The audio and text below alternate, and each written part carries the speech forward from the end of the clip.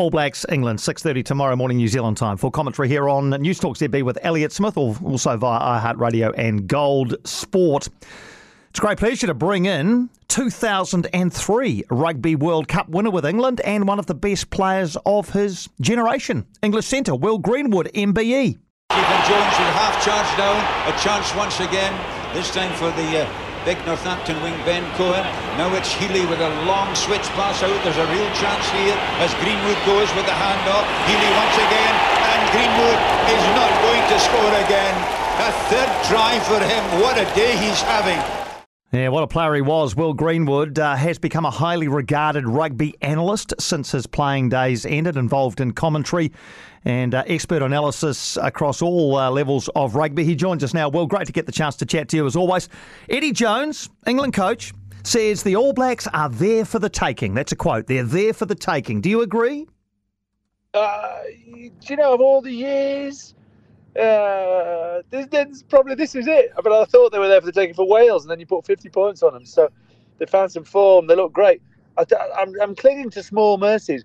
Am I right in thinking, did he pick Scott Barrett at 6 in the World Cup semi-final? He did pick Scott Barrett at 6 in the Rugby World Cup semi-final. Yes, there's been a lot of discussion about that. Yes, yeah, very similar. I looked at the team this afternoon and went, wow. But I mean, by the way, he's such a good player. That tackle he made on Stuart Hogg at a time when I think Scotland were 20 points to 14 up in the bottom right-hand corner was off the charts. So in no way am I bagging Scott Barrett.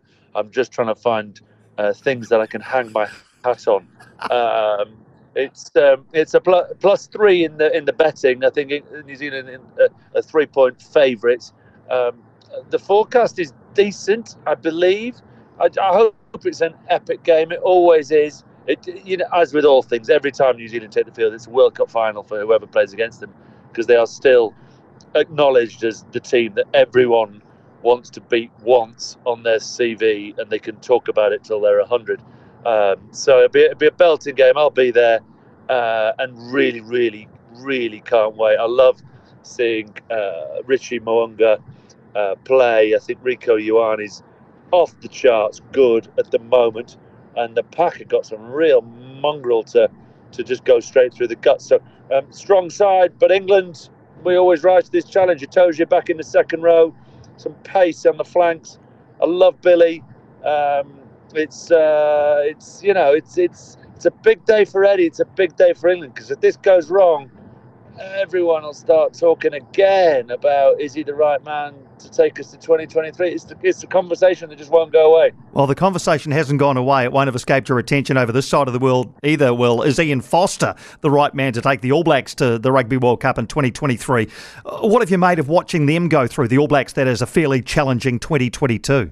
You know what doesn't kill you makes you stronger. It's a terrible phrase, but there's an element of truth in it. And if you can find a way to create, some teams want to create siege mentality. Some teams, Eddie Jones's team, love their back against the wall.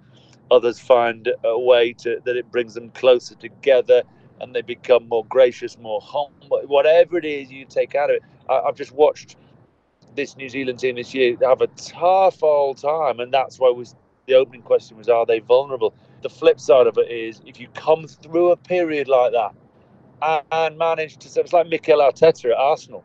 They're talking about getting rid of him last year in the Premier League. Now they're 5 points clear at the top of the Premier League. Some coaches need time to bring through their philosophy, develop their culture, put in the senior leaders and the players they want. And sometimes you can be really quick to make that call, and it counts against you. The All Blacks, you guys have had a history of giving people that chance since Graham Henry was the first coach to get a second chance post 2007. And yeah, look, it's I genuinely go, and obviously I've got an English hat on, but I go on days like this as just a fan, as a rugby anorak, a rugby badger who just goes and loves watching the next generation just turn up with immense physicality and ridiculous skills. Oh, look, we can't wait. We've been waiting for this game for a very long time because, as you know, Will, these occasions, All Blacks v England, don't come along very often. I see England assistant coach Anthony Seibold has said that England will go after the All Blacks. How do you expect that to look? How do you expect them to approach this game from the first whistle? Yeah, look, I think you saw a little bit of that with the way that Simmons and Curry defended last week. Admittedly, it was against Japan, but I think a lot of teams are watching the way South Africa defend and have seen how over the last few years South Africa of all sides have given, they've given as good as they've got against New Zealand. And Mapimpi, his ability to get off and shut the space down and limit the options in the wide channel, because you've got so much pace out there. I think Seabold is going to sort of let him go and put Aaron Smith under pressure and get into Richie and try and make Geordie feel uncomfortable, because I don't know what his stats are, but I don't imagine he's played 1 billion games at number 12. And if you haven't got that muscle memory, that scar tissue of being able to cope when the sort of metaphorical bullets are flying, then sometimes you can make some interesting decisions if you haven't played a position since the age of 5. So England know that if New Zealand get ruck ball at less than 2 seconds a ruck and generate quick ball, England will lose. Therefore, they have to find a way to shut them down and slow the ball down and get in their faces and force them to kick a little bit more. You talked then about having a win over the All Blacks on your CV. You've got one, of course, 20 years ago. Oh, you got two. Sorry, two. I was the draw. Oh, you were there for the draw as well in 1997. I was at that game at Twickenham. I thought we were going to win it with a late drop goal. Yeah. Amazing times and lovely memory. I didn't hear what your question because I was trying to correct your stats. It's fine. I was just going to say, how where do they rank your games against the All Blacks? Oh, your wins. My dad beat you as well. My dad coached England in '83. Won 15-9 against Murray Mexted and that crowd. It was his first game as England coach. He says now he should have dropped the mic, walked out the change room and gone back, because it went south quickly from there. Well, what a thriller, 15-9. But obviously your family then has got some real success against the All Blacks. What I was going to ask was where did they rank across your career, Will, in terms of the most memorable and the toughest test matches you played? Well, number one, by an absolute bloody street.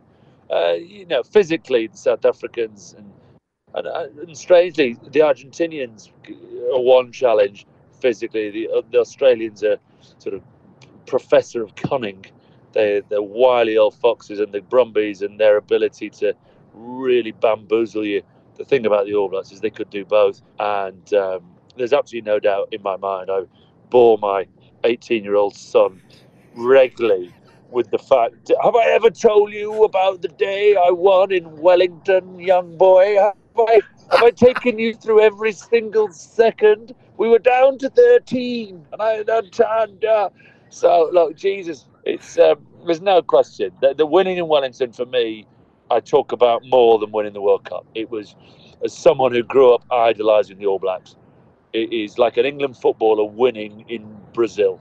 It's the best. And I know this isn't in New Zealand this Saturday, but having a single victory against New Zealand on your CV means the world to every rugby player on the planet. Yeah, another memorable game. I'm not quite sure why it had slipped my mind with, as you say, down to 13. Neil Back and Lawrence Dallaglio off for 10 minutes there. You held us up, and the 15-13 win. Just before you go, Will, we're 10 months out from the Rugby World Cup. How would you rate your levels of optimism for England? I think Napoleon said, don't give me a good general, give me a lucky general. Now, before you start saying Eddie's like lucky, he's been to 3 World Cup finals. He's got an extraordinary CV. I get on with him wonderfully well. He's always been so generous to me as a pundit, as an analyst, to invite me in. But what we have to look at is if this was Wimbledon, Djokovic, Nadal, Federer and Murray are all on one side of the draw and the rest are all on the other. And the quarterfinals on one side of the draw will potentially be New Zealand versus Ireland and South Africa versus France. And on the other side of the draw, England versus Wales and Australia versus Argentina. I mean, you do the math. So I think without being flippant about it, England have wherever they rank right now, whatever you might think about their performance against Argentina in the last two Six Nations, they have been gift-wrapped an opportunity to get to a semi-final without playing one of the current top 4 teams in the world. Therefore, whatever you think about my bias towards England, you have to take England seriously in a one-off game in a semi-final. I'm being a bit presumptive, but I have to believe that in a group that involves Argentina and Japan, that England will win that group in France next year. Minimum get out second place. And the reality is a quarter-final, they play Wales or Australia, who are currently ranked 7 and 9. Wales just got beat by you lot by 50, and Australia just got beat by Italy.